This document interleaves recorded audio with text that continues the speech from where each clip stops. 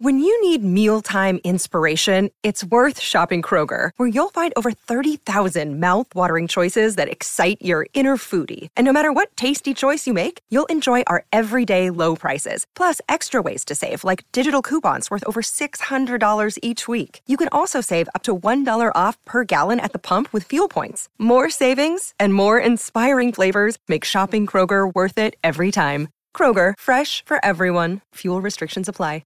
Good afternoon, everybody. Evan Lazar, Alex Barr, Patriots Beat podcast here on this Tuesday afternoon. Combine week, finally, Indy NFL Combine. I absolutely love this week of the year in the NFL calendar. I'm already getting a little bit of FOMO that I'm not in Indianapolis this year, watching some of the other reporters. Hopefully we'll be back next year in person. But for this year, we'll do it from home. We'll have Alex Barth and myself talking all week long about the Combine and about the Patriots at the NFL Scouting Combine. And I want to start with the report today, Alex. Well, first of all, how excited are you about the Combine this week? Yeah, I'm looking forward to it. And I think kind of what we're going to get into, I think the Combine has evolved, and I'll use this to kind of set the table on all my takes throughout the week. We talked about this on the last show, right? The origin of the 40 time covering punts. Like, the Combine has evolved beyond the drills. They're obviously interesting to watch. I don't think they mean a ton. They'll impact certain players' draft spots and, in pockets, they mean something. But the big thing for me this week is it's the first time we really get a clear picture. A lot of this board, this overall big board, is unclear, right? We don't know what order these receivers are in. We don't know what's going on with the corners. The quarterbacks are a big part of this. Jordan Davis.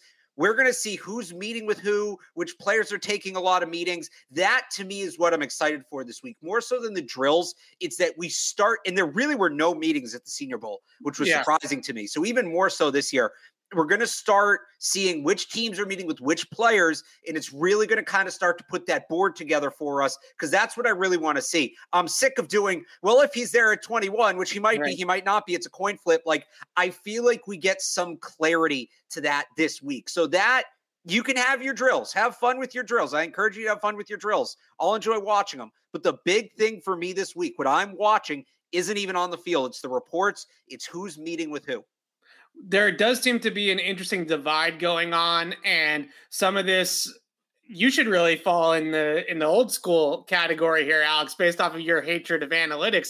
Some of this is new school versus old school, right? Because a lot of the new school coaches, Sean McVay, Kyle Shanahan, Robert Saleh with the New York Jets, already reportedly not going to be in Indianapolis for the Combine. And before you say, well, that's the Jets, why would you follow suit with the Jets? Well, the defending Super Bowl champions are only sending front office personnel. The head coach is not going to Indianapolis this week. There is definitely a school of thought in the NFL nowadays that the Combine is becoming more and more obsolete. And I think the way that we have seen the process evolve now, basically due to COVID, I would say in a large part, with Zoom meetings, with interviews via Zoom, with discussions with prospects virtually, there isn't as much of a push from a coaching staff perspective to be there in person in front of these prospects. Everything is now done by reviewing tape, looking at on-field game speed from all these different analytics houses that measure how fast a player is actually running on the field during a game in pads. A lot of that is becoming more interesting or more part of the discussion than, let's just say, a 40 time or a 3-cone drill or a broad jump or whatever the case may be. So a fascinating discussion to be had, not only about the future of the Combine in Indianapolis, because it certainly sounds like that's going to change in the next couple of years, that it's going to be in a bigger market city, someplace like Los Angeles, for example, Miami potentially. But more so than just that, the future of the Combine and how relevant it is to the entire draft process, I think, is in question here. And for the Patriots, it sounds like Matt Groh and the front office personnel staff is going to be running their Combine in Indianapolis in terms of meeting with prospects and things like that. So not as heavily involved in it anymore are the head coaches. Those guys don't seem to have the hands in the pot as often in the Combine nowadays. And in a way, I don't think it's a bad thing that we're not just sitting there stacking up wide receiver prospects based off of a stopwatch on a 40 time, right? It's probably for the best that film study and tape study is really starting to trump anything that happens on the field in Indianapolis.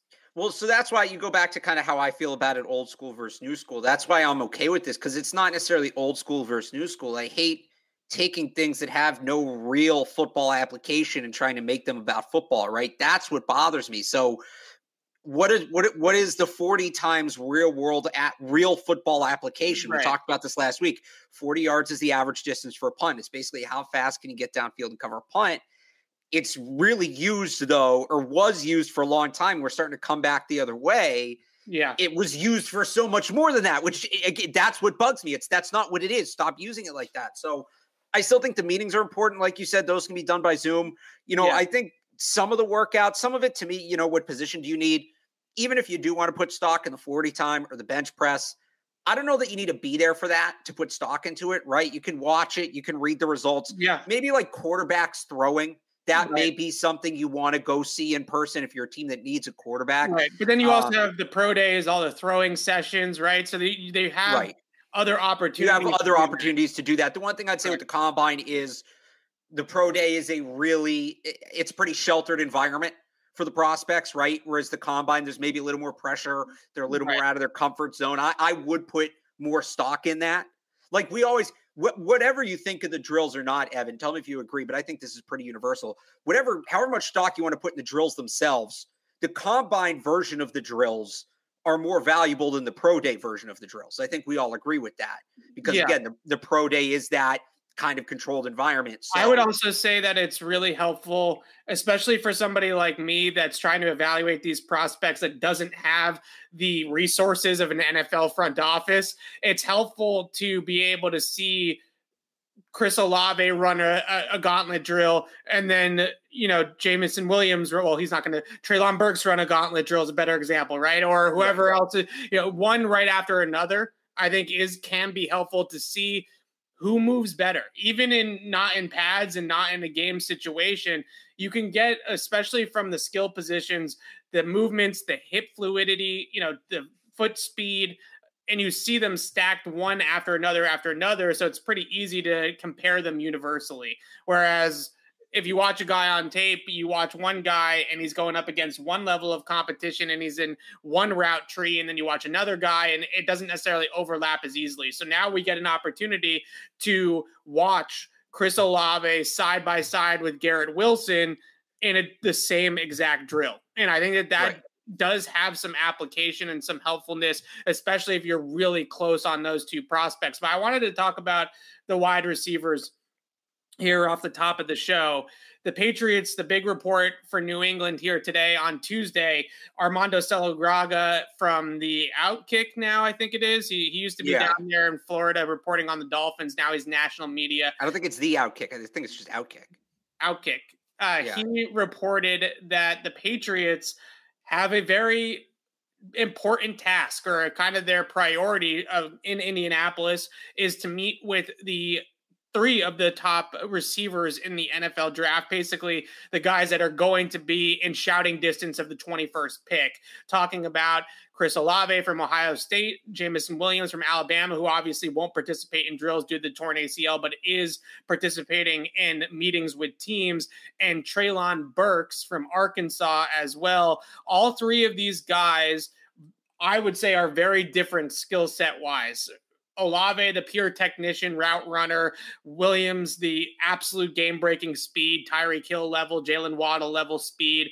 And then Burks, who I think a lot of us are in agreement that you would like the Patriots to stay away from that kind of profile that does profile a little bit like N'Keal Harry did, but is certainly a lot more explosive and faster than N'Keal Harry was in the open field in college. But before we get into individual breakdowns on all three guys and who we would prefer, because we're going to do that, I first want to discuss the fact that they're meeting with these three guys. And I don't want to make too much out of these meetings, but I do think on the heels of Mike Giardi's report a couple of weeks ago that the Patriots internally are talking about adding a number one wide receiver to their offense. Now they're meeting with three of the best wide receivers in the draft at the combine. It feels like they are searching for that number one wideout.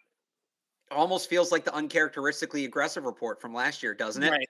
Where you're starting to kind of see all these breadcrumbs. And yeah, those are, I mean, those would be the guys. Those, I've said this, like Jameson Williams, if he was healthy, would be my number one. With him not being healthy, I think Olave, at least in terms of the Patriots, is my number one right now. Yeah. So that's exciting. We only know about 5 meetings. All 5 have been with wide receivers. Those 3 haven't happened yet. They're expected to happen.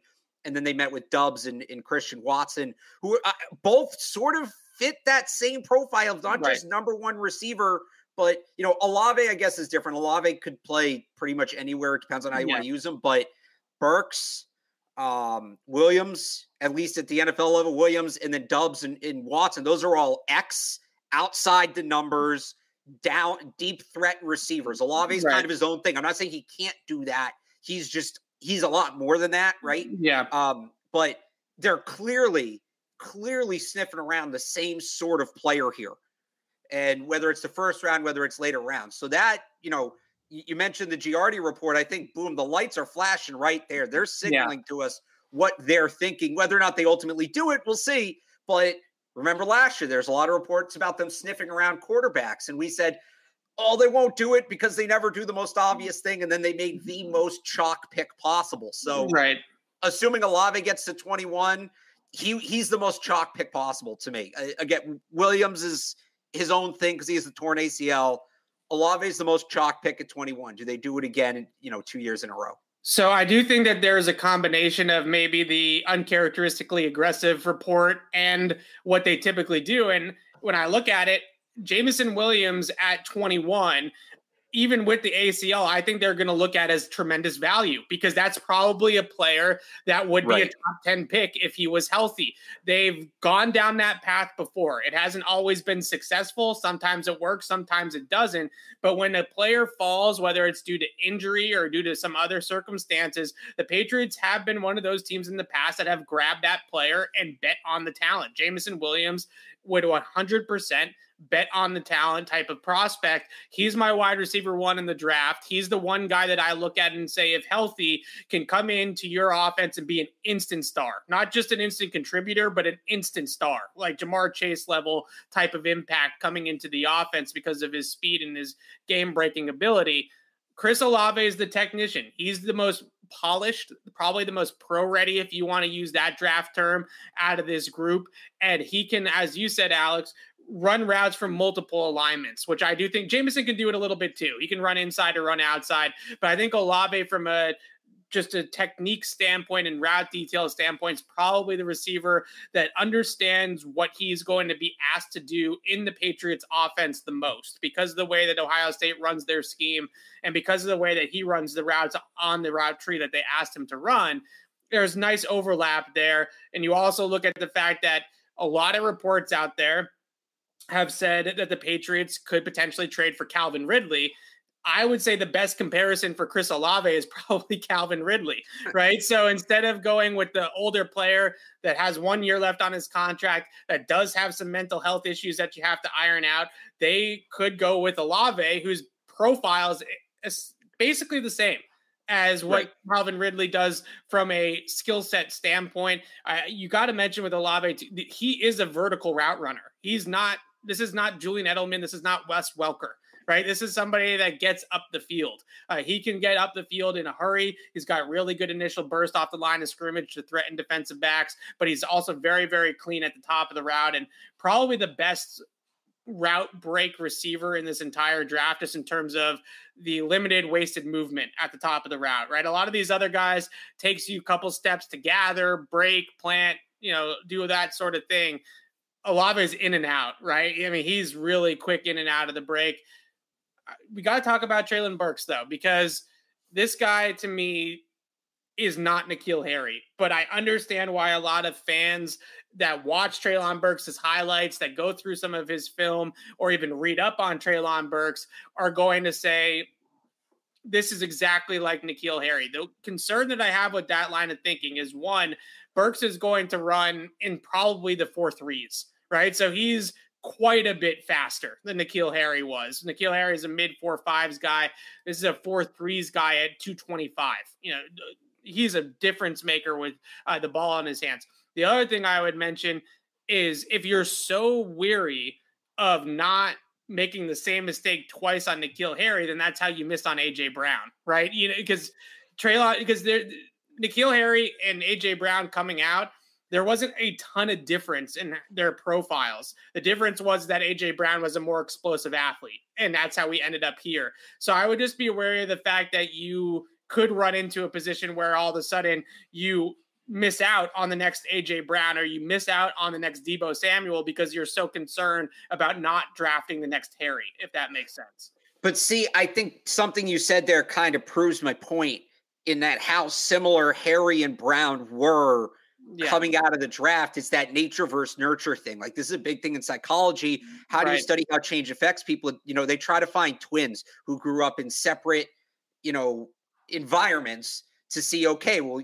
how is this going to work? It's almost like that, right? You kind of took the same player, the same raw skill set, and you put him in two environments. And what happened? You got N'Keal Harry, you got AJ Brown. It's not about when you say, when we say, oh, well, I'm worried Treylon Burks would end up like N'Keal Harry, that doesn't really have a lot to do with Treylon Burks. It's more so we saw a player of this prototype in New England very recently. How did it turn out? I think if Burks lands in the right spot, he'll be a fantastic NFL player. I really do. I like him as a player.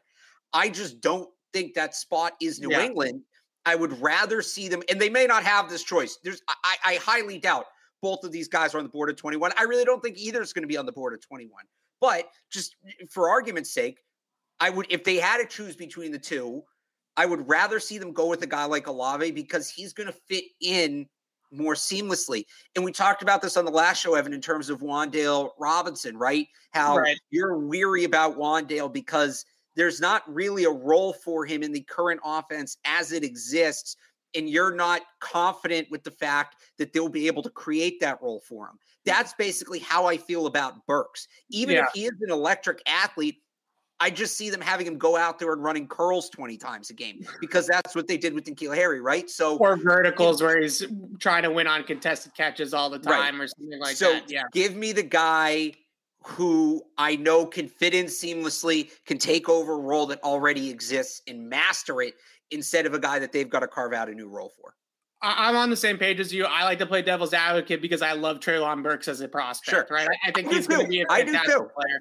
Yeah. When I evaluated the draft with N'Keal Harry in 2019, I had Harry and AJ Brown closer than I should have, right? I thought that they profiled pretty similar. I thought that they both had the same strengths and weaknesses. What I slept on was that AJ Brown was a much better athlete than N'Keal Harry, right? Because N'Keal Harry looked like a good athlete, but he wasn't actually as translatable as an athlete in explosiveness in the open field as AJ Brown. AJ Brown ran a much better 40 time. I'm just expecting Treylon Burks to run an even better 40 time than AJ Brown did. So that's, to me, where I'm coming at with that. But I'm with you that I would prefer Olave and Jameson over Treylon Burks for the reasons that you laid out. The fact that we have seen that player, the Treylon Burks player, fail multiple times here in New England with them trying to go after that kind of guy, right? And they haven't been able to figure it out. And I would also mention that early on in Treylon Burks' career, he's going to have some scheme touch elements to his game, right? Jet sweeps, screens, just finding ways to manufacture touches. And I'm not sure with their current offensive coaching staff that I'm going to fully trust Joe Judge and Matt Patricia to be able to scheme touches for Treylon Burks. It's the same, like you said, it's the same thing as Wan'Dale Robinson just a little bit earlier in the draft. But we remember we said that about N'Keal Harry too. How long were we waiting for them to run all these tunnel screens with N'Keal Harry and the pop pass and and even Jonnu Smith now? I just think we're going to be sitting here in 6 months or whatever it is talking about, well, why aren't they getting him the ball? Why aren't they figuring out ways to get him the ball? Whereas Chris Olave and their offense is going to be a magnet for the football. Yeah. That's definitely fair. I want to take a second to shout out our sponsors at betonline.ag. Football might be over for the season, but basketball is in full steam for both pro and college hoops. From all the latest odds, totals, player performance props to where the next fired coach is going to land, BetOnline is the #1 spot for all your sports betting needs. Head over to the website or use your mobile device to sign up today and receive your 50% welcome bonus on your first deposit. Just use our promo code CLNS50 to get started. And it's not just basketball. BetOnline is your source for hockey, boxing, and UFC odds. Right to the Olympic coverage is the best in the business. From sports right down to your favorite Vegas casino games, BetOnline is your #1 online wagering destination. BetOnline, the fastest and easiest way to wager on all your favorite sports and play your favorite games. BetOnline, where the game starts. Okay, last but on this, and then I want to go into the positions that we wanted to preview here. Before we talk about that, I wanted to talk about all these other veteran possibilities, right? Calvin Ridley's name is still out there a lot, linked to the Patriots. Bill Barnwell had that trade proposal in his last column. It was a second-round pick and Chase Winovich for Calvin Ridley. Yeah. I don't know where you fall on the Calvin Ridley thing. I don't know if we have to do that, but I'm wondering more so where we are with drafting one of these three guys we just talked about that they're meeting with in Indy versus trading for somebody like Calvin Ridley. I mean, assuming Ridley checks out mentally, and I don't know what he's going through. Everybody has their own stuff. Like, I don't want to make any assumptions about that, but that's just, you do need to figure it out if you're the Patriots, if that's the move you want to make. Yeah. Assuming it all clears, I'm all in on Ridley because I default, as much as I love the draft, I default to give me the guy who's proven he can do it, right? Yeah. As good of a prospect as some of these guys are, Olave, Williams, whoever, they haven't proven they can compete in the NFL. And there's been a lot of really, really good prospects at every position who got to the NFL and flamed out, right? Ridley has shown he can compete and be a difference maker at the NFL level. Outside of him, I don't know. The free agency class, to me, there's some guys you could take risks on. And there are guys maybe I would do like a 1-year short money prove it deal. I don't know that these guys would take those deals. I'm talking like the Eric Decker contract, right? The who are some of the other ones? Demaryius Thomas was one. Kenny Britt would be another. Like, if you want to give low money, right? In one, like if you want to give what's his name from Houston and Miami, Will Fuller. If you want to give Will Fuller the Kenny Britt deal, sure. I saw some people in the chat talking about Allen Robinson. I'm giving nothing guaranteed to Allen Robinson. I really don't want a ton to do with that guy. The fact that his production was as miserable as it was this year is a major red flag. That being said, if he'll come in for like 1 year, $7 million all bonus, and you just see what he has left in the tank, fine. I just don't know that there's that guy that I'm jumping outside of Ridley, if he clears mentally, that I'm jumping through hoops for to bring in. Yeah, I'm with you on that one. I mentioned the Mike Williams thing, I think, last show as a possibility, but it does sound like more and more the Chargers might actually franchise tag Mike Williams for the year. And even if he made the open market, I don't think they can afford him. Like, I'm talking about guys they can afford. Obviously, if they could afford Devontae Adams, I'd be all in on Devontae Adams. That's not happening. Yeah, I'm not big on Allen Robinson either. The injury history is troublesome. This is not just one major injury that he's had. He's had multiple major injuries in his career. I think Calvin Ridley is the perfect fit, not only because I think that he's a fantastic wide receiver. I do think he's a #1. I do think that he can be a #1 in an offense. His last big year was 2020, not this past season, obviously, because he sat out, but in 2020 was the year he went over 1,000 yards. Julio Jones wasn't the same guy in that year, and he was hurt in and out of the lineup the entire year. Calvin Ridley was Atlanta's #1 in 2020, right? He was their go-to guy. I think Calvin Ridley can definitely be that guy here in New England. The other element that I love about Calvin Ridley is he's cheap.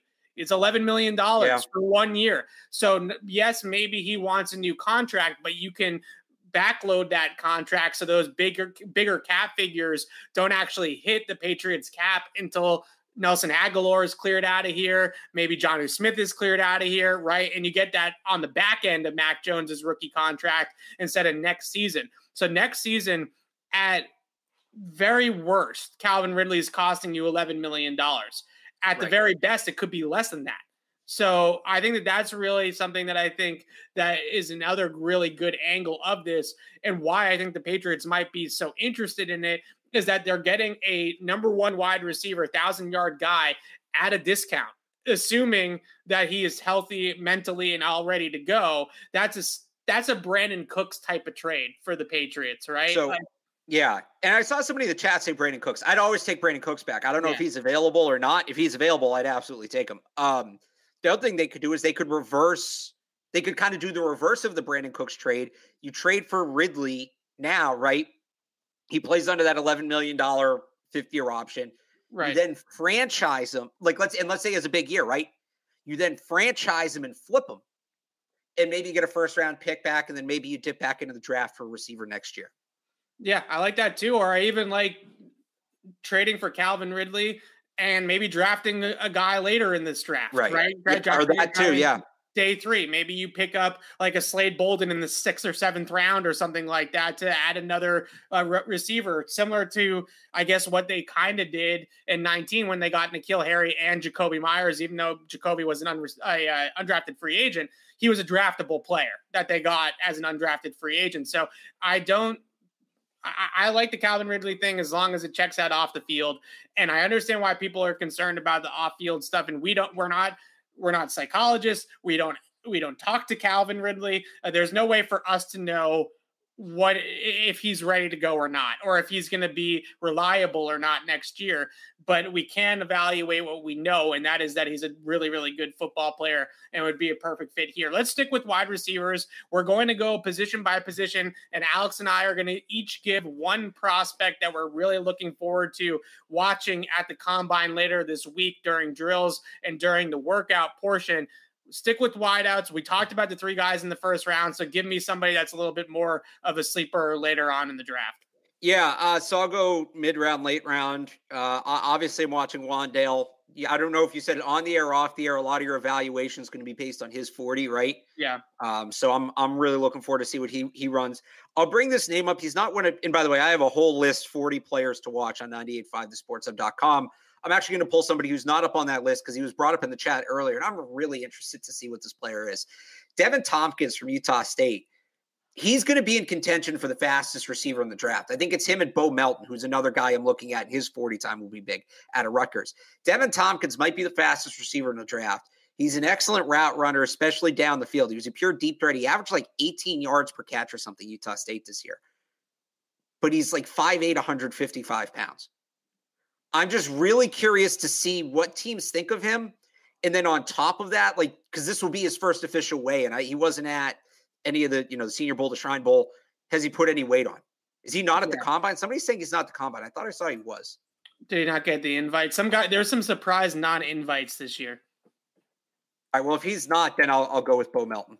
Yeah, Bo Melton and Wan'Dale Robinson, I think, are 2 good ones because... Yeah, Tompkins isn't there. All right, never mind then. Bo Melton. No invite. The Shaq Mason treatment there. That's rude. So Bo Melton's not Devin Tompkins isn't going to get drafted now, but unless he kills it as pro day. But Bo Melton and Wan'Dale are good ones because both of those guys are going to have to make yards with the ball in their hands, right? They're going to have to be difference makers as ball carriers. So if I'm Wan'Dale Robinson, anything below a 4.5 for Wan'Dale Robinson, I think is an awesome time. If he runs below a 4.5 with his initial burst and explosiveness and his shiftiness, that's a really good profile, right? If he runs over 4.5, then some of the times at UK where he got caught from behind on some of those bigger plays, you start to be a little bit more concerned of whether or not he's going to have that real breakaway speed at the NFL level. Yeah, he might be a slasher that could gain 10, 12, 15 yards at a time, but is he really going to be able to pull away from a defense? Bo Melton needs to run a huge time, right? He needs to be 4.3s or something like that to be a higher draft pick in like that Isaiah McKenzie territory where he's running track speeds. Right. And just I just looked it up because I was curious because he's kind of the comp. Deebo Samuel ran a 4.48. Right. So a 4.48 at 210, 215, right? He's a thick boy. Right. But that's about what Wan'Dale is, isn't he? I think he's a little smaller than Deebo, but yeah, they're similar profiles. I would agree. And similar usage rates as well, the way they were used. I'll give you one for myself. I'm going to go with Sky Moore. I think that Sky Moore has a really good chance to put up a big number too.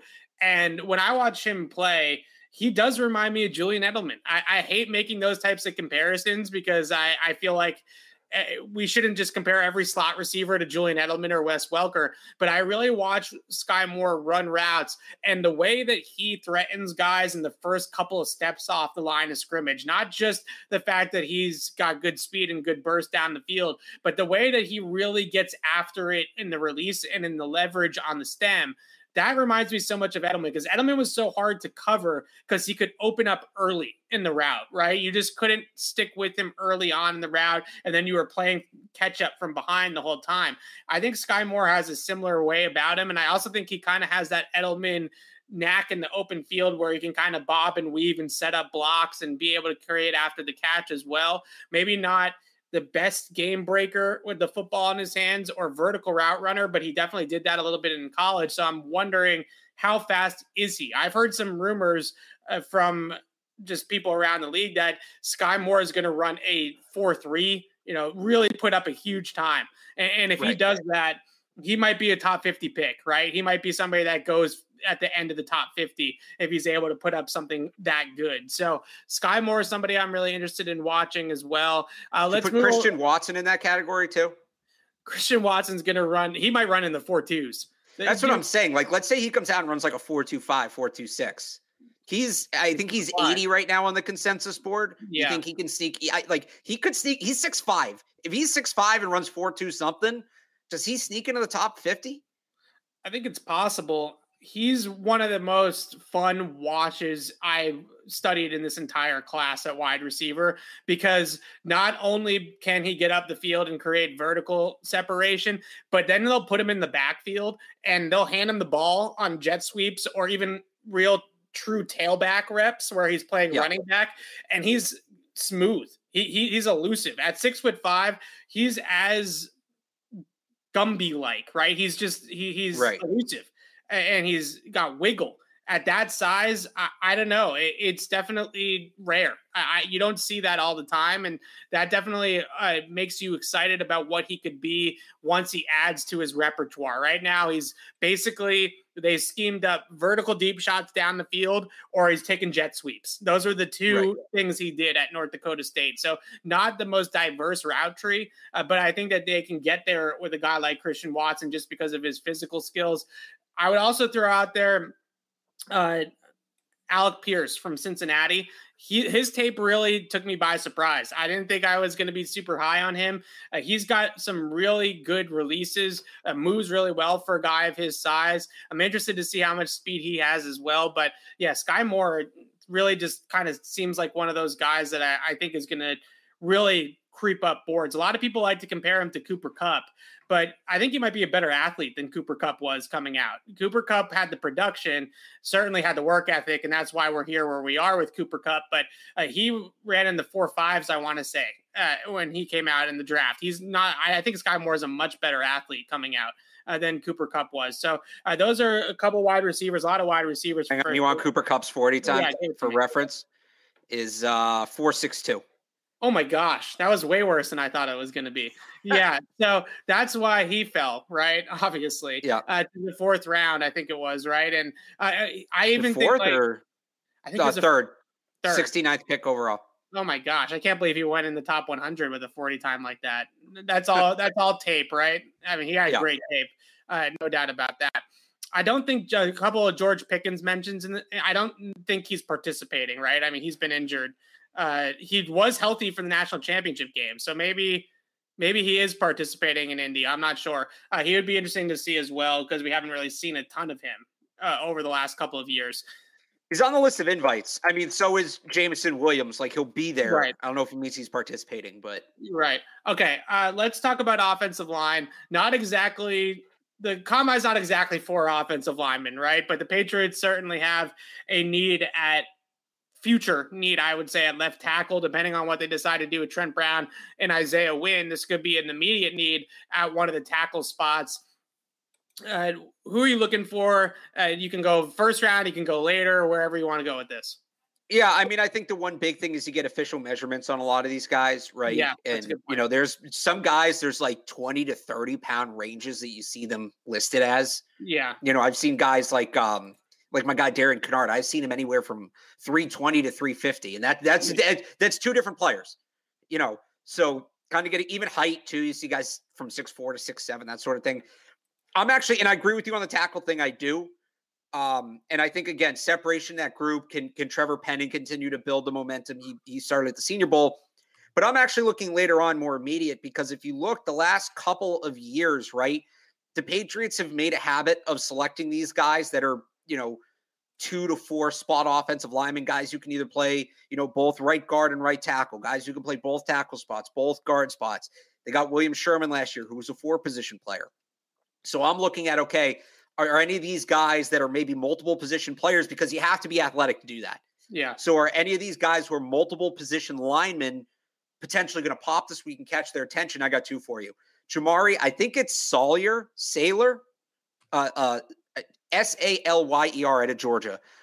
He was Georgia's left tackle this past year. He's played guard as well. He had a monster game against Michigan, against Aiden Hutchinson and David Ojabo in the semifinal. He projects a 4-position guy, had a good year. He's supposed to be maybe a day 2 pick, but they kind of have him right now around the 4th round.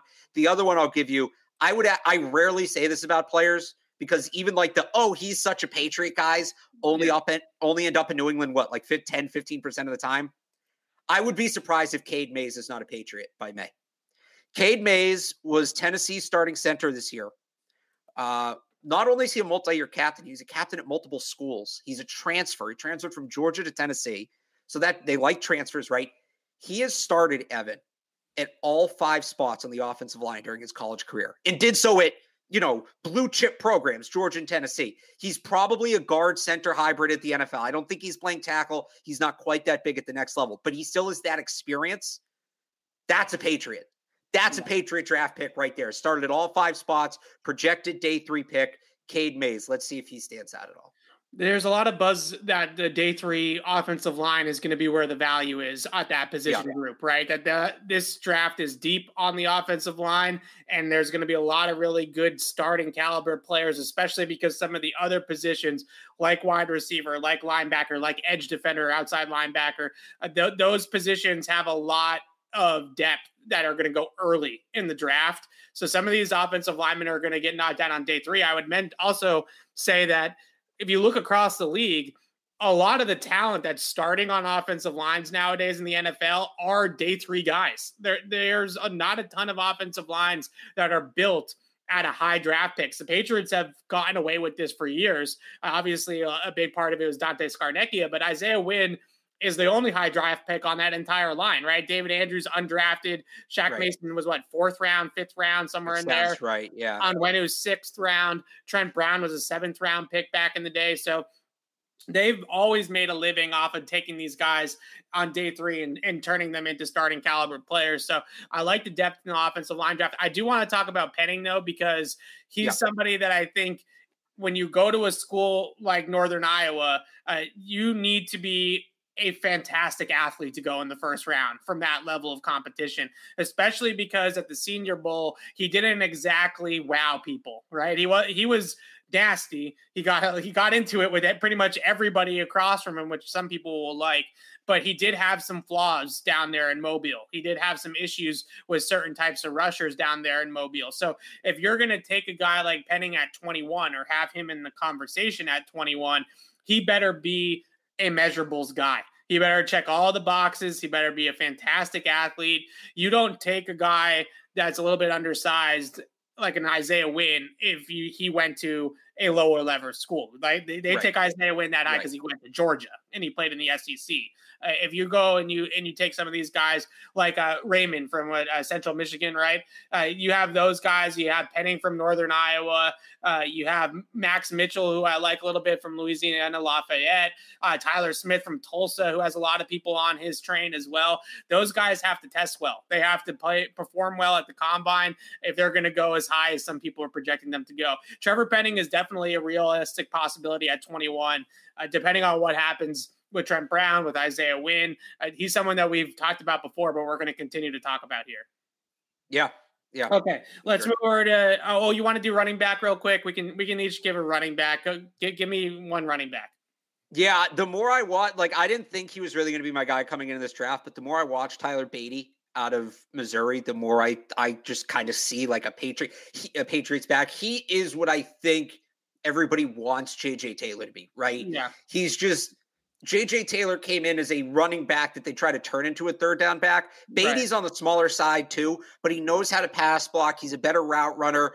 He's what I think everybody kind of thought Taylor would develop into. So he's, fourth, fifth round pick right now. That's probably a sweet spot to go grab that guy. I think they need a pass catching back.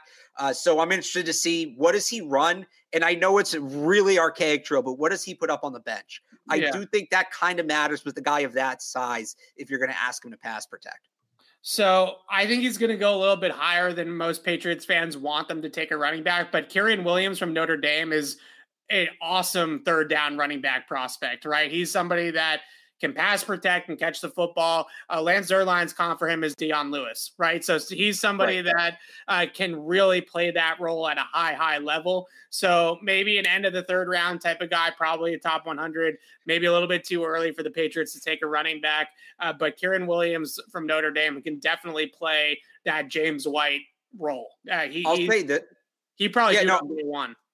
The one thing I would say to that is I think James Cook is a very comparable player. He'll probably go 20, 25 picks later. Right. And that's how the Patriots approach this, right? I think, they'll look at that spot and say, we could grab Williams now, or we can realistically wait until our next pick, get Cook.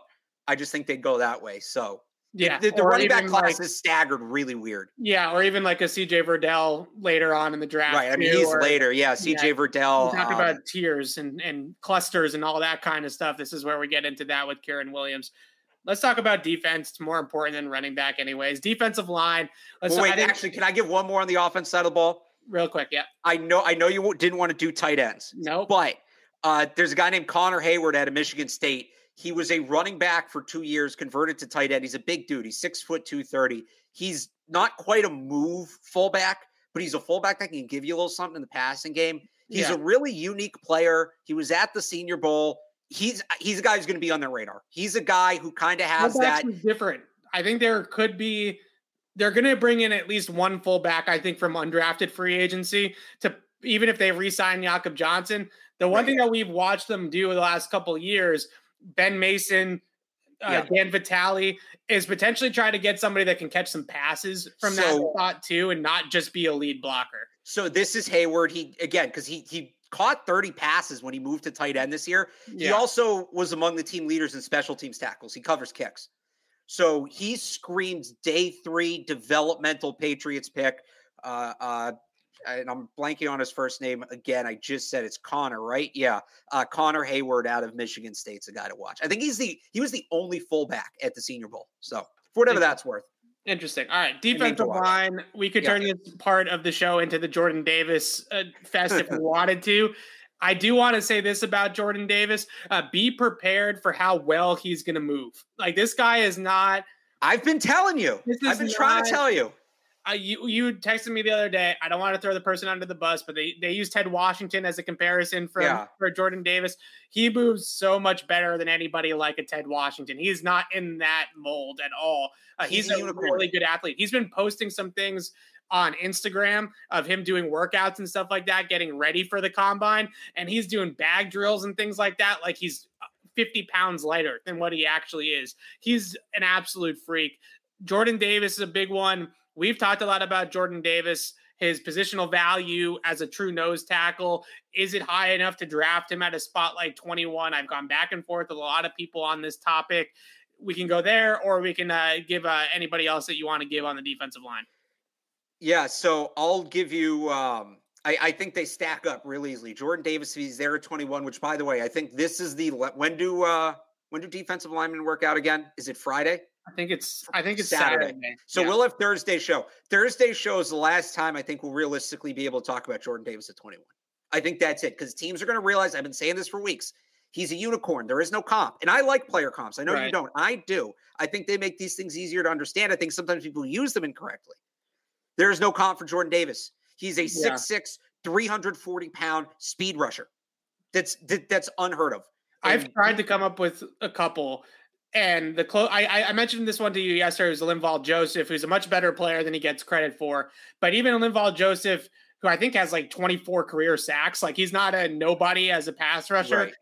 It still doesn't feel like it's doing it full justice what Jordan Davis's potential is, but I think he's closer to somebody like Linval than he is to somebody like Ted Washington, right? I think that we're talking a little bit more explosive, a little bit more spry than somebody like that. The football, not that he's a dumb player, but the guy I'm going to name is just so crafty. Yeah. But imagine 6'6", 340-pound Aaron Donald. I don't know if he's quite that, but that would be with his size. Yeah. Like somebody threw out Fletcher Cox. I think you're getting close to the ballpark there. I think he's going to be better than Fletcher Cox because he just moved. The only defensive lineman, the reason I bring up Donald, here's why. Yeah. The only defensive linemen who move like Davis does, like defensive tackles that move like Davis does, are 40 to 50 pounds lighter than he is. And the guys who are that light don't play nose because they're not big enough. That's why you can't find a comp for Jordan Davis. The skill set just isn't, it's never been tasked in the NFL before. So anyway, I think Jordan Davis is out of the picture at 21 by Saturday. But since we still have him here, 3 tiers. This is real easy. First round for the Patriots, defensive tackle. First round, Jordan Davis. Mid-round, Travis Jones. Late round, Marquand McCall. Yeah. That's it. Those are the guys. Jordan Davis, we talked a lot about him during the Senior Bowl from UConn. He's big. Not Jordan Davis. Travis Jones, we talked about during the Senior Bowl from Travis UConn. Jones might be out of the conversation too because he might be in that tweener pick, right? Like they might not have a pick in his range. He might creep into the back end of the first round if he tests well. I think he ends up being early second, and I could see them moving up for him like they did Barmore last year. Sure. Doesn't move like Davis does, but he's got the size. He's a legitimate problem against the run. Yeah. And then you go down further, Marquand McCall, 380 pounds, Monster. Not going to give you much athletically, but boy, does he eat gaps. He's also a really hard worker, really smart kid by all accounts. I wish he was longer. Maybe we'll see how he measures this week at the combine, because the one thing that I consistently saw with his tape, the reason why he's not as much of a playmaker on the nose as some of these other guys is because he doesn't have the length, right? He doesn't have that ability to lock out his arms and extend and push guys off of him. So he's just eating contact, right? He just absorbs it. Instead of being able to defeat it like a guy like Jordan Davis can, he's more just absorbing all of it into his body, which is not necessarily bad when you have other playmakers around him. But yeah, no, that's what I was going to say. Just like in terms of the Patriots, right? When you have Christian Barmore lining up next to him, or Matthew Judon coming off the edge, or we'll see what Josh Uche becomes. When you have these athletic guys coming off the edge, right? You may only need a guy to eat blockers. You may not need him. Like the Patriots have had those. Alan Branch was kind of like that. He was a playmaker earlier in his New England career, but later on, when he kind of dropped off a bit athletically, he was still able to eat blockers. So it goes back to the value thing again. Do they want to take Travis Jones in the second round and use that premium pick on him when they may get all the production they need from Marquand McCall, who they can probably take in the 6th? That's a good point. A lot of people in the chat, a lot of people all over the place mentioning Devontae Wyatt for the Patriots as well. I did want to talk about him briefly. I think that he's an interesting prospect for them, but I do think he's a little bit redundant to Christian Barmore. They might have some overlap there. Could they play both of them at the same time? Absolutely. I think there's a way that you can do that. I do think it's got to be an odd front. I do think that you need to have a true nose tackle to make that happen, right? So I think those are two things that you would have to look into if you want to pair a guy like Wyatt with Barmore, who are basically the same guy just a year later, I think is one thing I would mention. The other guy I would say is Logan Hall from Houston, who I think has got 3-4 Patriots defensive end written all over him. Like he's somebody that can play a 5 technique and do it really, really well. He had tremendous production down at that level of the FBS at Houston. I'm wondering to see what kind of athlete he is, right? You want to see if he's a real blue chip type of athlete here at the combine. He had really good tape though, and he can basically do everything from line up over the nose on pass rush situations on third down to kicking out over the tackle on early down situations and being that 5 technique defensive end. He's an interesting player to watch as well.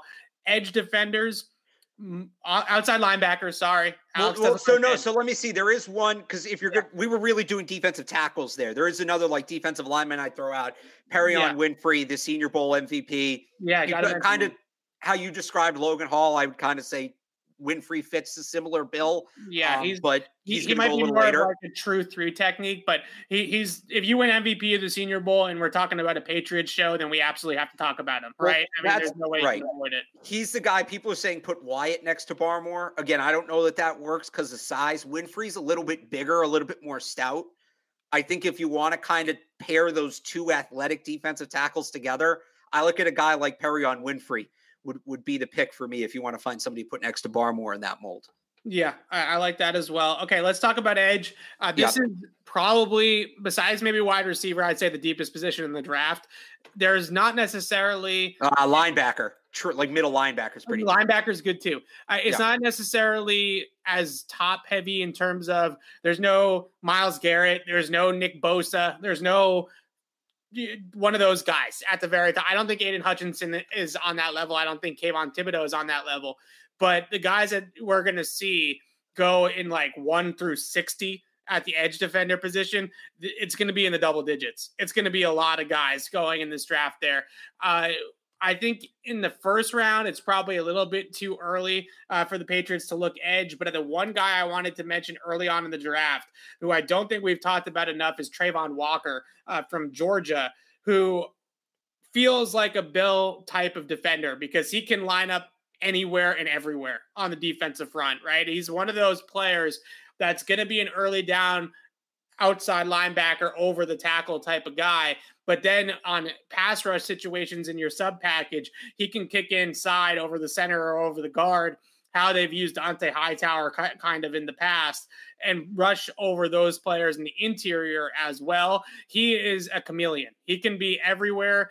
He can drop into coverage effectively off the line of scrimmage as well. He can play the run.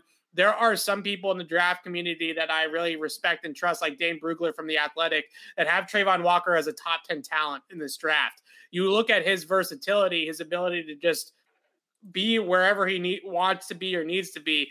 That feels like a Bill Belichick front seven player, right? Just tons and tons of versatility and kind of getting slept on because that Georgia defense is just so deep and there's just so many names to talk about.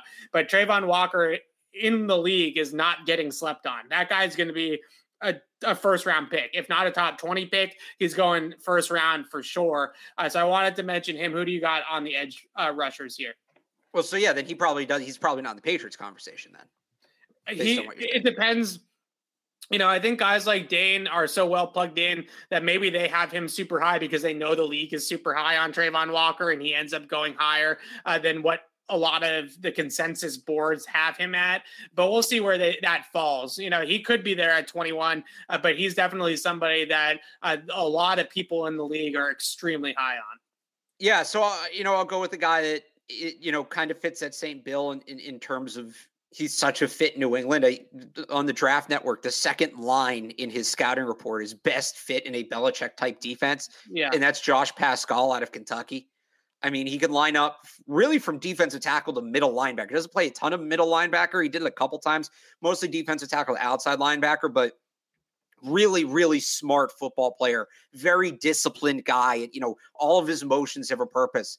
3-time captain, plays all 4 downs.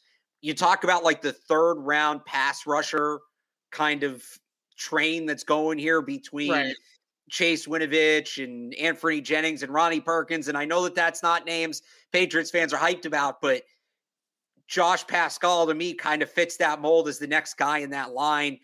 He may be a better fit than any of those 3 guys I just named. He may be the best fit for this defense of any of them. So Josh Pascal is definitely somebody I'll be watching this week. Yeah, what I like about Pascal too for them is he can play with his hand in the dirt as like a defensive end, right? Or even as like a 3-tech at times, playing up even further inside, like over the guard. So I actually think that from his athletic profile, he might be more of like a hand in the dirt defensive end for them, which isn't bad, right? I think he can be a productive player there, but I actually moved him over to defensive line from edge because I'm not sure he's a true on your feet outside linebacker. Stand up. Right? Yeah. He might be somebody that they see more as a hand in the dirt defensive end, but either way, I like Pascal a lot too. You can tell that he's one of those guys that just gets football, right? He just understands what he's looking at, where he's supposed to be, how he fits into the puzzle. And those guys are obviously very, very valuable here with the Patriots.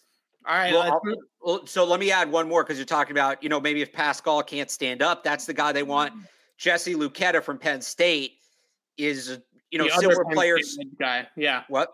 The other Penn State edge guy. He's my favorite Penn State edge guy, honestly. So I look at how they used Kyle Van Noy last year. Yeah. And he had a lot more coverage responsibilities than he had his first time here. And now there's talks about they could move on from him because of the salary cap, et cetera. Luketa's a guy to me who could fill that role, because he's good at setting the edge against the run. But he's better. Most guys who are like good run stoppers, like solid downhill run stoppers, they're better pass rushers than they are in coverage, because the skill set translates better. Luketa's a run stopper who's maybe better in coverage than he is rushing the passer. It's not a very common prototype. And again, Kyle Van Noy played that role incredibly well this past year. And I think having a guy in that role did a lot for the defense. So whether they move on from Van Noy this year or not, he's going to be in the last year of his deal, as a plan to kind of have somebody behind Kyle Van Noy. Jesse Luketa, again, that day 2 edge guy that, they've really been into that pattern in the draft.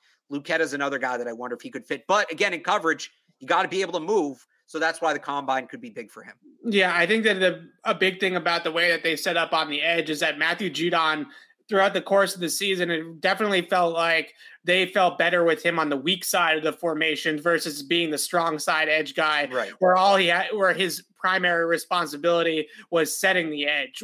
When they allowed him to play the weak side, they could kind of unlock him to go make plays a little bit more. So Kyle Van Noy does a great job on the strong side edge. Having another guy in waiting to take over for Kyle Van Noy as a guy that can take on those combination blocks between the tackle and the tight end and hold up, that's going to be an important role, I think, for them to fill here in the next year or two, because Judon really is a backside player, right? Allowing him to pin his ears back and get after it is really important. So I think that's a big thing. Okay, linebackers. Here's the big one, right? Devin Lloyd, I want to say there's a chance that you mentioned Jordan Davis, us not talking about Jordan Davis being at 21. I'm beginning to think that Devin Lloyd's not going to be there at 21 either, right? I think that this is a player that just does too many things well that NFL teams are going to think he's Micah Parsons, right? And maybe not 100% Micah Parsons, but like B-list Michael Parsons, right? And then that's going to be enough, I think, for him to go top 10, top 15. Oh, we see this all the time. There's a guy in the draft that's a home run, and then for the next 2 or 3 years, everybody's trying to find the next version of that guy. Right. And these players end up getting taken way higher than they should. They end up being busts. There's 2 of those in this draft. I think Lloyd is one for Parsons. I think Kenny Pickett is that as well because of Mac Jones. Yeah. I think a lot of teams saw what the Patriots did with Mac Jones, trying to get their own, and Kenny Pickett is the most logical guy. The fact that guy, and look, my brother went to Pitt. I watch a decent amount of Pitt football. Look, he was better in 2021 than he had been, but having watched him for 3 years, that guy could be the number 1 quarterback in the draft. I don't think that happens without Mac Jones having the season he had. I'll say that. Right. You look at Devin Lloyd and you look at his tape as a pass rusher on the edge. That's going to give so many people Micah Parsons vibes, right? His ability to rush the passer and play off the ball. I think that you're going to see him have a really good combine week, and we're going to be talking about him as a top 10 guy, not anymore at 21. So with that in mind, we got to talk about who could be available for the Patriots. Well, so can I handle the other first round linebacker real quick? Yes. Nakobe Dean, Patriots fans. I know you want him. I know athleticism at linebacker. You got to get over it, because he's a safety. He's a safety in their scheme. If they draft him, they have to overhaul the defense. He's Kyle Duggar. That's basically who he is. He's Kyle Duggar with better instincts. Kyle Duggar's very good instincts. They also have Adrian Phillips. Better instincts against the run, I guess, is where I'm going with that, right? But they're not. I think they'll see him as a safety. And he's not a fit, and he's going to fall. This is why he's going to be there at 21. He's tremendously talented, but you see this with different players at different positions. He's not scheme universal. Certain teams, he just doesn't present that kind of value. So he's going to fall. Certain teams, I think the Patriots might be one of them, that just crosses him off in the first round altogether because that's what I'm saying. It reminds me of a joke last year from Notre Dame. I can't say his name. Jock. Yeah. So Kimura, I think it was. He's in Cleveland, right? It reminds me so much of him because he was clearly on tape one of the 25 best players in the draft last year. No questions asked. He was a terrific study. But I think he fell into the second round, right? Because of the fact that he's a tweener. He's not really a safety, but he's not really a linebacker. He's kind of one of these money backer hybrids. As valuable as that role can be, it's some teams are not going to view it as an every down first round type of role. And I think that Kobe Dean might fall into a similar category. 52nd overall pick, by the way, John, was last year. And Dean's a better player. I still think Dean ends up going in the first round, but he doesn't have the same value to all the teams, and the Patriots are on that list. Yeah. Okay. So other than those guys, let's hit the sweet spot now. I think the value of the day 2 linebackers in this draft is absolutely tremendous, to the point where if you draft guys that are different enough, I wouldn't rule out double dipping if you have the extra pick, right? If they end up trading down for it, right? And let's say Hightower and Bentley aren't here. I think there's a really good chance that they try to grab 2 of these guys. Maybe they grab one in round 4 or round 6 or something like that later on in the draft and double dip that way, just because of how great the depth is. We've talked a lot about Quay Walker. I think we've hit a little bit on Christian Harris and Darian Beavers as well in this draft.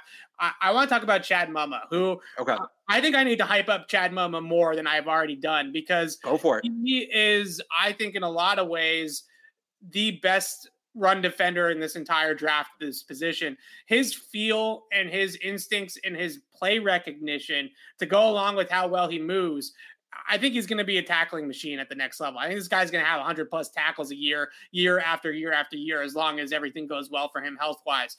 He's got some size to him. He's not a small player by any means, 6'3", 245, 250, but it's really when you watch him move laterally from gap to gap, how he paces it out, how he's able to read it, how he's able to mirror the running back's movements and not overreact to anything or overplay his hand. He has a ton of really good football instincts. And I think at that position, that's still important at that spot. You have to be smart. You have to be cerebral. You have to be the quarterback of the defense. I think Chad Muma is somebody that can be a future quarterback of this Patriots defense in the middle there. And he can cover. I think he can move. I think he's got enough coverage ability, but he's still got enough of that old school run defense that they're going to like. I know Leo Chenal is going to be another one that everybody's going to talk about. I'm not as high on him as some other people are, but he's a jackass out there, quite frankly. Like, he just plays like a dick. I like him a lot too, but I don't know if he moves as well as somebody like Chad Muma. Who do you got here? Yeah. So for me, there's a big 3, right? Yeah. It's Walker, Muma, and Harris in whatever order. Like I probably said that backwards. Harris, I'd actually go Harris, Walker, Muma. So yeah, I was close to putting Harris way up there, but yeah, I think all those guys are Harris going to go in the second round. Walker, Muma, late second, early third. I think the Patriots got to walk away with one of those 3. I would pass on a linebacker in the first round. Lloyd, Dean. I think you got to walk away with one of those 3. And you talk about doubling up. If Hightower and Bentley leave, I know you're not high on Chenal because he's more that old school linebacker. He's 360. He's only playing downhill. He doesn't really move laterally. But if you're pairing him with Chad Muma, or you're pairing him with Quay Walker, right? Or now Christian Walker, right? Well, no, Quay Walker, Quay Walker. Yeah. If you're pairing Leo Chenal with one of those 3, right? Now you're really have my attention. Now you're really in business. So because you got the idea of how the Patriots have set it up at times in the past is you got the thumper and you got the runner, right? You have the guy that's on the strong side off the ball, that's going to take on the lead blocker, that's going to blow the play up strong side, and you got the guy that's going to chase the ball carrier, right? You got north south, you got east west. Exactly. So if you pair somebody like a Leo Chenal, who's just going to come downhill and absolutely destroy the line of scrimmage with Christian Harris, then you have that type of combination. Right. And if you fill other needs in other places, maybe free agency or a trade, you bring in Calvin Ridley, you don't need to draft a wide receiver high. Maybe the Patriots are higher on their defensive line group than a lot of people are, which wouldn't sleep on. You have Barmore coming back, Godshaw, Wise, Lawrence Guy, all these guys under contract on the defensive line. Taking two linebackers is not out of the question, especially if you, like you said, make sure that they have complementary skill sets. So the other thing you could do, and again, I said I want to see the Patriots walk away with one of those. I'm calling them the big three: Harris, Walker, Mama. And I like Beavers too. I'm missing somebody else. Amine, Tyndall is another one in that group. Those guys, but not as much. Not as much. Those three: Harris, Walker, Mama, are my big three. But let's say you miss on those guys. You do grab Chenal in the third, but you still want to pair him with that East-West guy. There's Troy two. Anderson. What? Troy Anderson. So I got two. Troy Anderson from Montana State. You talk about being the quarterback of the defense. Troy Anderson, and I love this. And if they draft Troy Anderson, you're going to hear this, I don't know if it's a stat, fact, whatever, for me forever. He was an all-conference quarterback and an all-conference linebacker. Yeah. I don't know how many people have done that, especially in the modern era. That's wildly impressive to me. And if you don't think that is just setting off fireworks in the Patriots' face, you haven't been following what this team does in the draft. So Troy Anderson is one. The other guy, he's later. He might be more developmental. And this is even if you want to triple up at linebacker and get one of those big three, Chenal and this guy, Nate Landman from Colorado. He's a little bit smaller. Yeah. 6'2", 230. He's a little bit on the smaller side. They've given some leeway with the size profile later in the draft, right? And right. Here's the other thing about him. Yeah. He's very smart player. He gets on the ball. He knows where to be so he can get there earlier. That helps. He's a multi-year captain and he can play special teams. So he's a guy, again, that maybe more as a prospect or as a project. But I don't know if you've watched Landman. I know sometimes you don't dive that deep in the draft. Not yet. Maybe April. I see him as like a 6th, 7th round guy, even if they've taken a linebacker or two, Landman being a guy that they could be interested in. I like Brandon Smith from Penn State too, on day 2. When's the last time they took a Penn State guy? I don't think they're going to 2009. They've done it once under Bill. Rich Ornberger. What's his name? Ornberger? Yes. 4th round, 2009. Damon Clark. I was going to say, do we want to talk about Damon Clark? Because he's been rumored. I'm all set. A lot of tape on Damon Clark of him making tackles, racking up tackles 10 plus yards by past the line of scrimmage, right? Like he's the guy, he's cleaning up tackles 40 yards down the field and accumulating a lot of tackles that way. I didn't really see it with Damon Clark. I think he's a good player for a role in a defense, right? But in terms of a difference maker at the next level, I think he's kind of like a role player, good depth kind of guy. Maybe your third inside linebacker. You really need 2 of those guys. Maybe he's your third or a low level 2. I don't think he's changes the complexion of the way that you look at your linebacking core, if that makes sense. And we just talked about this too. And still, Damon Clark's projected to be a 3rd, 4th round pick. Right. That's kind of the description you just gave. I would say Nate Landman fits that. He's a guy who's probably going to be there 6th, 7th round. You can get kind of the same thing. All right, we are already over an hour, but we're going to keep pushing through this. Yeah, it's a combine preview special. It's long, whatever. It's 2 hours. Cornerbacks here, not quarterbacks, cornerbacks.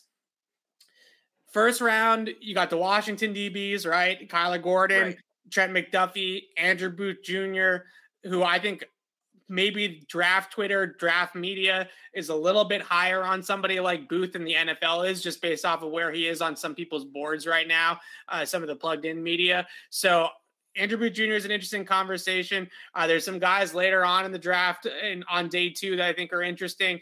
This is a position where I would be really shocked if they don't take somebody in the draft at corner, because regardless of JC Jackson's situation, they just need bodies at that spot, and they need they need somebody with upside too, right? Because I think that Juwan Williams, that ship has sailed. So they need somebody that could potentially come in here, and even if it's not right away, 2 or 3 years down the line, can develop into a starting caliber corner.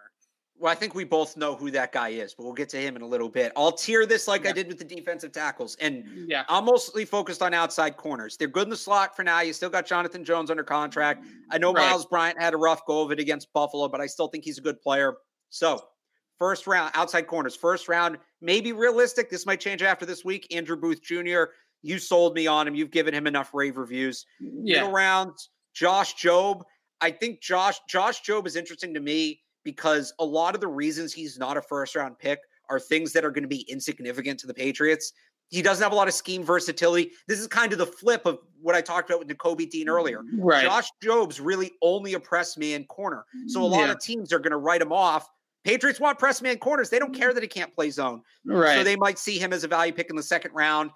And then the late round guy, I think the most exciting prospect in this draft, not the best player, but the most intriguing, exciting, interesting prospect in this draft. Evan, I hope we're on the same page with this. He's Tariq Woolen, UTSA. I don't know what this kid is going to be, but I cannot wait to find out. 6'4", 205. There's rumors he's going to run a 4.25 40. Supposedly he lower one last some week. People think lower? Some people think he's going to break John Ross's record. Well, supposedly he clocked a 4.25 last week working out, right? Yeah. So again, 6'4", 205, 4.2 40, converted wide receiver. We know how the Patriots love those guys who change positions. He sees the game through a receiver's eyes as a corner. He's very raw. He's incredibly raw. He's only played corner for 2 years. But you want to talk about potential. Is there a player with a higher ceiling in this draft outside of the first round than Tariq Woolen? I don't know that there is. So the biggest concern that I have with Tariq Woolen, because you gave all the positives of why he's a great prospect, the biggest concern that I have with him, watching him, is how he plays with his back to the football and press coverage, right? So when he's playing with his back to the ball and he's trying to play the ball in the air without eyes on the quarterback, he loses the ball at the top of the catch point, right? So that leads to a lot of losses down the field that way. But then there are times where that speed just shows up in the open field, or he just chases somebody down from across the field and you're like, holy crap, this guy can really move. So I like Tariq Woolen a lot for his upside as well. Because you gave the upside player kind of the athletic freak, Mario Goodrich from Clemson, who's the other corner from Clemson. Andrew Booth Jr. is on one side. It's kind of like Sauce Gardner and Kobe Bryant, but at Clemson's version. Mario Goodrich is not the athlete that Booth is. I don't think he's going to test particularly great in terms of the 40, but he is a very heady, instinctive football player. And I think one of the things that the Patriots are really going to like about him is how well he tackles. And I know that everything we talk about with corners is how well you cover, right? You don't want to give up catches to the point where you have to make tackles. But Goodrich is one of those guys that will run support, that will screen support, that will come off his man down the field and make tackles on somebody else's guy that's running with the football. And he just racks up tackles everywhere. His tape against Syracuse was one of the better DB tapes that I saw out of this day 2, day 3 group. He had 4 pass breakups against Syracuse, and he was all over the field. He's a really interesting prospect because I know, and we know, Alex, that they love corners who tackle. They love guys that are willing to tackle and that are sound tacklers. And I think Goodrich is one of those types of players. He kind of reminds me of Logan Ryan, quite frankly, right? Where like he's not the best cover talent. He's not going to lock down his man every single game, but he's going to tackle extremely well. And when he does give up catches, he's not going to give up this 80-yard touchdown because he's going to make sure that his guy gets on the ground. So I think those are some things that they'll look for in that position. I'm also interested to see a little bit closer, more up to the top of the draft, is Kaiir Elam from Florida, because he has a lot of traits that they've coveted in the past as well. Length, press man ability, good mirroring skills, good ball skills down the field. Long speed and ability to stay attached at the top of the route has been a concern of mine with his tape. So how he moves, how he tests, how he runs in the 40, his 3-cone time, even if you want to go that direction with it as well. Those are some things I'm going to look for with Kaiir Elam. I want to move him up my board. I want him to be like a tier 2 corner. But because of his inability to stay attached down the field, I've moved him into that 3rd tier. If he tests really well at the combine, I'd probably convince myself into moving him up. So he's a really interesting player. Safeties, this is definitely something that I find really interesting for the Patriots because nobody wants them to take a safety, right? We all want wide receivers, linebackers, maybe defensive linemen, maybe a corner, offensive tackle. Safety's down there, but you know the Patriots are going to take a viewpoint of it that Devin McCourty is either coming back on a 1-year deal or retiring in 2 years or whatever the case may be. Adrian Phillips is not necessarily young. So at some point in time, it's going to be Kyle Duggar in that Will Smith meme from Fresh Prince of Bel-Air where he's looking around and nobody's left out of this great safety group. And the Patriots like to stay one step ahead of that thing. And Devin McCourty's spot in particular, I think, is a spot that they need to get, even if it's later in the draft. They need to find somebody that can play center field, right? They need to find somebody that can develop into that role down the line. So I think that's going to be pretty important here. And boy, is it a rough year to need a free safety. I mean, it's a rough year to need a safety in general. Yeah. I don't love the safety class, but I'll give you 2 late round guys. Then I'll just throw in, I'm curious to see Jaquan Brisker. Right. He's probably, if they're going to take a safety in the first round or even in the first 2 rounds, who I'd want. After that, I think you wait until day 3. The 2 guys I have my eye on, Verone McKinley out of Oregon and JT Woods out of Baylor. I know a lot of people are focused on Jalen Petra. I'm looking at the other Baylor safety here, JT Woods. They're just both, Woods is a really good athlete. He covers a lot of ground very quickly. He's got good instincts. He can get himself to the ball. He still gets baited, but that's something you can learn. And I kind of look at this. You're taking this guy on day 3, hopefully to play behind Devin McCourty, a year learning from him, learning from Adrian Phillips, really learning it from everybody in that room, I think would do him wonders. I like a lot of his unteachables at JT Woods. I kind of feel the same way about McKinley. He's a bit more polished. He's not quite the athlete that Woods is. What's up? He's a fun player. He's actually been compared. I don't know if he's Miles Bryant small. I think he's bigger than Miles Bryant. But he does have some size limitations, which is probably why he's going to go later. But he's a really good – he's one of those guys who's just a really good football player. He just plays the game really well, even if he's not going to check all of the size, speed, athletic profile boxes. He's a really good football player, and there's something to be said for that. He's listed 5'11", 194. Devin McCourty's listed 5'10", 195. So it's possible. And again, he's a guy I think, you take him, you let him learn for a year. McKinley's been compared to McCourty. That's been a common draft comp for him. Now, Devin McCourty was drafted 10 years ago as a corner. So that's why Devin McCourty was a first-round pick, and McKinley we're talking about day 3. But I still think I've said it's a need since they traded Deron Harmon. Stop me if you've heard this one before. You're right. They need a second deep safety to play next to McCourty, and then you talk about maybe replacing him. So McKinley and Woods are the 2 guys I'm looking at there, and they'll both a lot of their game is predicated on athleticism, being able to cover a lot of ground. So the combine's going to be big for both of them. So I don't think they're going to go safety early, but Bill Belichick loves his freaking safety. So who the hell knows, right? Daxton Hill from Michigan is, to me, Devin McCourty 2.0 because he can play corner and he can play safety at a really high level. He didn't play as much deep safety at Michigan as he probably will in the NFL because they used him a lot at nickel or playing over the slot. But he can really cover as a nickel, and he's one of the more explosive defensive backs in the field just in terms of pure speed. So I think he's going to have no problems learning the center field role in the NFL and being able to translate his coverage speed to just ranging over the top instead. He's got some of that McCourty, play some corner, play closer to the line of scrimmage, but more importantly, play deep in him. And he's going to probably be a first-round pick. It's probably way too high for them to draft a safety, but I just see a ton of overlap there with those 2 skill sets. And I love the idea of Devin McCourty teaching a guy with Dax Hill's athletic profile how to play free safety, right? That's what you're looking for in a lot of ways. Later on in the draft, because Dax Hill's going to go first round, end of first round. You mentioned Jalen Petra. He's a nickel, but he's a really good nickel. I don't think they need that spot, but I just like him as a football player. But Kirby Joseph from Illinois. That's your guy. That's my guy. I think your guy in this defensive back group that's like the athlete is like Tariq Woolen. I think Kirby Joseph's also a really freaking good athlete too. And one thing that I think stands out about him is not only the range, but the ability to high point the ball down the field. He's got an insane vertical. He's going to jump an insane vertical. So he can really range and then high point the football and beat guys. He had 5 interceptions last year for Illinois as a free safety. Also, a core special teamer, potential Pro Bowl, all-pro caliber special teamer. So when we're talking about guys at safety, in order for them to draft a safety, I think this year we're talking about probably 3rd, 4th, 5th round or later, which is exactly where guys like McKinley and Joseph are going to go.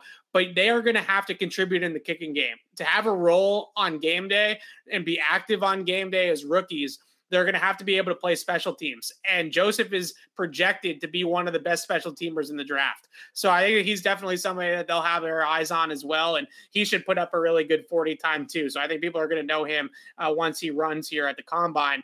But really interesting group of corners and safeties with some of those athletic profiles. Yeah, go ahead. I would just say, if we're going to just do this off athletic profiles, we should. Jaquan Brisker was on the Athletics College Football Freaks list. Yeah, he's a monster. Yeah, he's worth talking about. And he's the reason I could see them maybe reaching for him.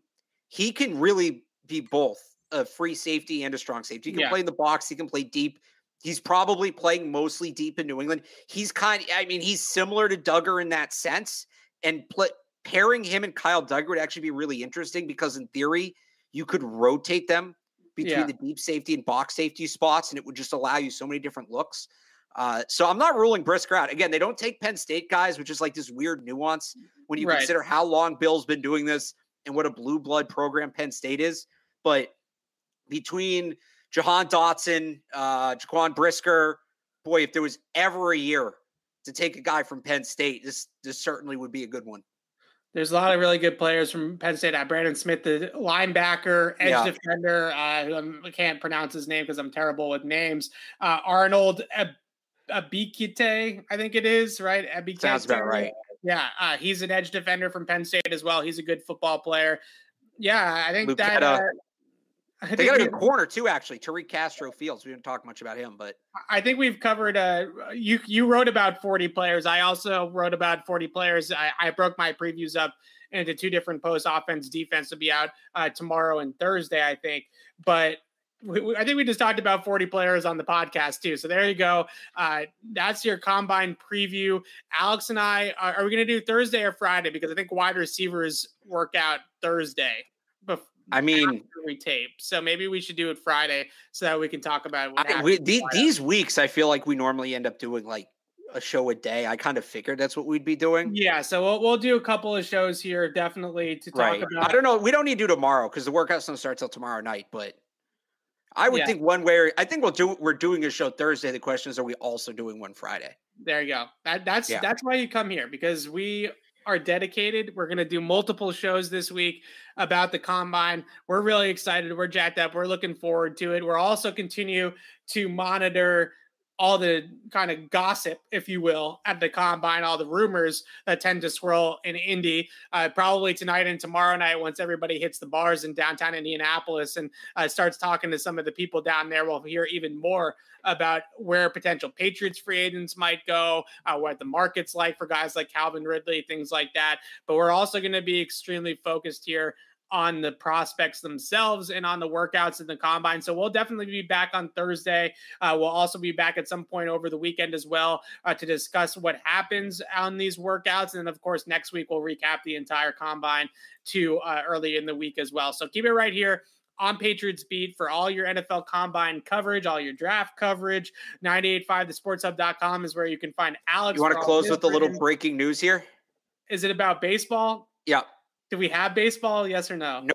Nope. They're going to decline the final deal, and the stipulation was that if there was no deal by 5 p.m. today, opening day was being canceled. It sounds like things are getting really nasty. So this is, I guess the Celtics and Bruins are still going. So it's not like this is the only show in town, but you ain't watching baseball. You ain't watching baseball for the next couple months. Get all aboard the draft train. Really, really good league you got there, Alex. Really good league. I'm hosting this show. I'm a baseball guy. You are.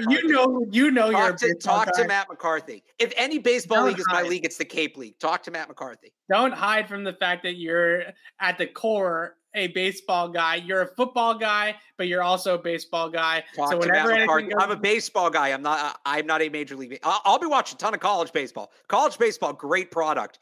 Ole Miss's defensive tackle hit a 400-foot walk-off home run the other day. That was awesome. Go talk to Matt McCarthy about Major League Baseball. Well, no baseball, which means that we're going to keep you covered here with football all offseason long, maybe all summer long with no sports whatsoever. You're going to have to come here and listen to us talk about roster projections and all the great football stuff. But we have plenty of draft coverage to talk about. So that's what we'll keep it here for the next couple weeks in free agency and the combine. and all of that. And the Combine, for those wondering, is on NFL Network, I believe, for the entire week. So you can go ahead and check that out on TV. And you can check Alex and I out on Thursday and Friday this week, breaking down the Combine. So we'll see you guys then. Thanks so much for watching. For Alex Barth, I'm Evan Lazar. We'll see you guys on Thursday. Thanks for watching our content of the 6-time Super Bowl champion New England Patriots. Please subscribe to my podcast, Patriots Beat, on our YouTube channel, Patriots Press Pass, or wherever you get your podcasts for a lot more exclusive content right here on the CLNS Media Network.